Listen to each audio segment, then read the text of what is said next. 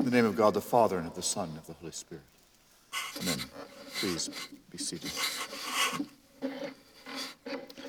We're beginning Lent, the 40 days of intense preparation for the celebration of the central mystery of the Christian faith, which is our redemption, our salvation in and through the death and resurrection of Jesus Christ, the Lord, whereby he puts to death the old way of life, the old Adam.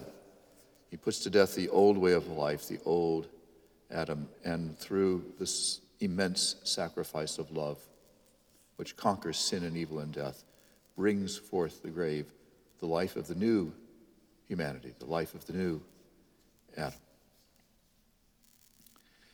And in the ancient church, this was the culmination of 3 years of preparation for baptism. This would begin the last 40 days of 3 years of preparation for baptism. In the ancient church, they didn't just baptize everyone. You had to request to be baptized. And they would watch you for a while to see if you were serious, or to see if perhaps you were a Roman spy, something like that. And then they would begin to look to see if there was some improvement in your lifestyle. Were you still going to the games? Were you still going to the pagan temples? Were you still drinking too much? And then there would be instruction in the scriptures. And then very much towards the end would be the handing over of the symbol of faith, the Apostles' Creed. And this last 40 days was a very, very intense period, and it was all come to a point at the great vigil of Easter.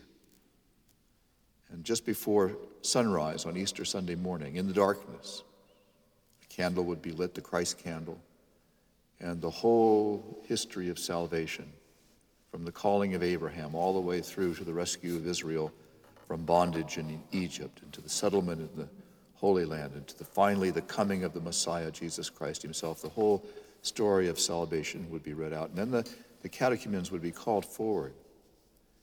And the bishop would ask them to face the direction of the setting sun. And he would ask them a series of questions. Do you renounce? Do you renounce? Do you renounce? Do you renounce your old way of life? Do you renounce Satan?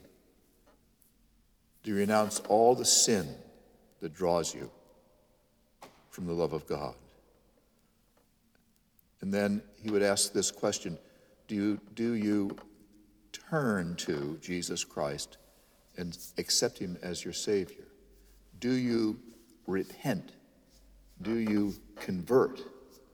And the word there that we use, these English words, repent, convert, we're translating a Greek word, is metanoia. And it means literally to turn around. And when the bishop said to them, do you repent and turn to Jesus Christ, your Savior, they would literally turn away from facing the setting sun and from the direction of evil and Satan and the world that lieth under the prince of darkness. They would turn away from that, and they would turn to the east. This is why we have altars in the east of the church, and why we say Mass facing east in this kind of architecture. It's meant to symbolize something. It's meant to symbolize the turning away from the powers of darkness and turning towards the power of light, turning away from sin, turning towards the one who saves from sin. And then they would go down into the water and be baptized in the name of the Father and the Son and the Holy Spirit, and come out again.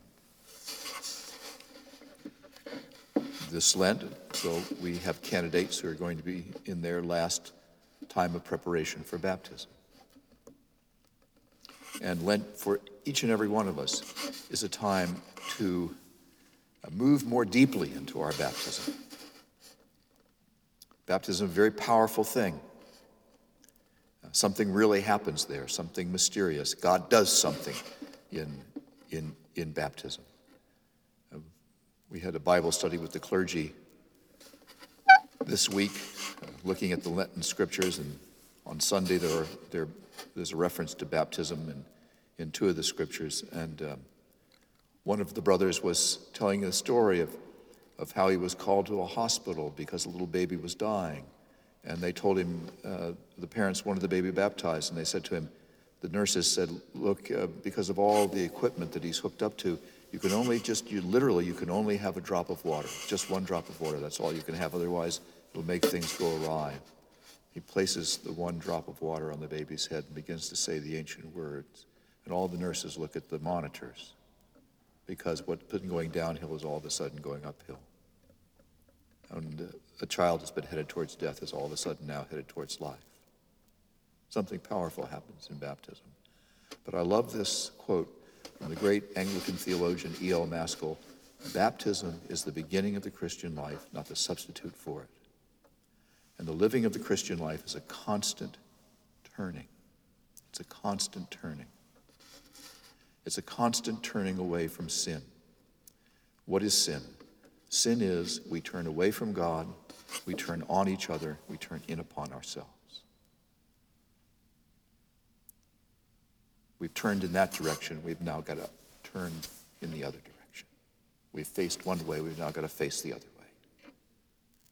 And Lent is a time for us to ponder and contemplate those things that turn us away from God, that turn us on each other, that turn us in upon ourselves, and to contemplate those things which draw us more deeply into the new life that Jesus Christ has brought out of the grave, and that he offers us in the power of the Holy Spirit, and that begins now, and that the grave cannot hold.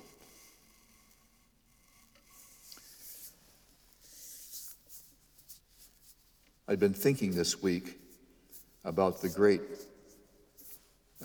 Russian writer Alexander Solzhenitsyn. He was an intellectual, he was a writer. He fought in World War I. He made an offhand comment about the Bolsheviks, and he ended up in what's called the Gulag Archipelago, their sort of island chain of prison camps. And he discovered something there, he says. He made his great discovery. He was not a particularly religious person, but he became a religious person. He made a great discovery when he was in the camp. He went into the camp thinking that the Bolsheviks were the evil ones. And they, of course, thought that he was the evil one. And he said what he found out in the camp was that the dividing line between good and evil goes through the center of every human heart. This awareness of ourselves as being involved in a deep battle with the power of sin and evil deep in the human heart. This is elusive for modern people. We think of evil as being somewhere else. We think of sin as a class. Who are the sinful ones? Whether they're the right-wingers, or they're the left-wingers, or they're whoever they are. Those other people that have got it wrong somehow, and we've got it right. Here's what St. Paul says: all the good things I want to do, I don't do those things. The things I don't want to do, those are the things that I do. Who will deliver me from this body of death? Who will turn me away from death and turn me towards life? Thanks be to God for Jesus Christ the Lord, into whom we have been initiated in our baptism, and into whom, by the work of the Spirit in us, and by our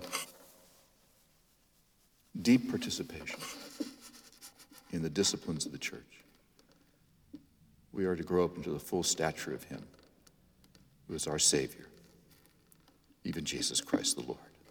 In the name of God the Father, and of the Son, and of the Holy Spirit.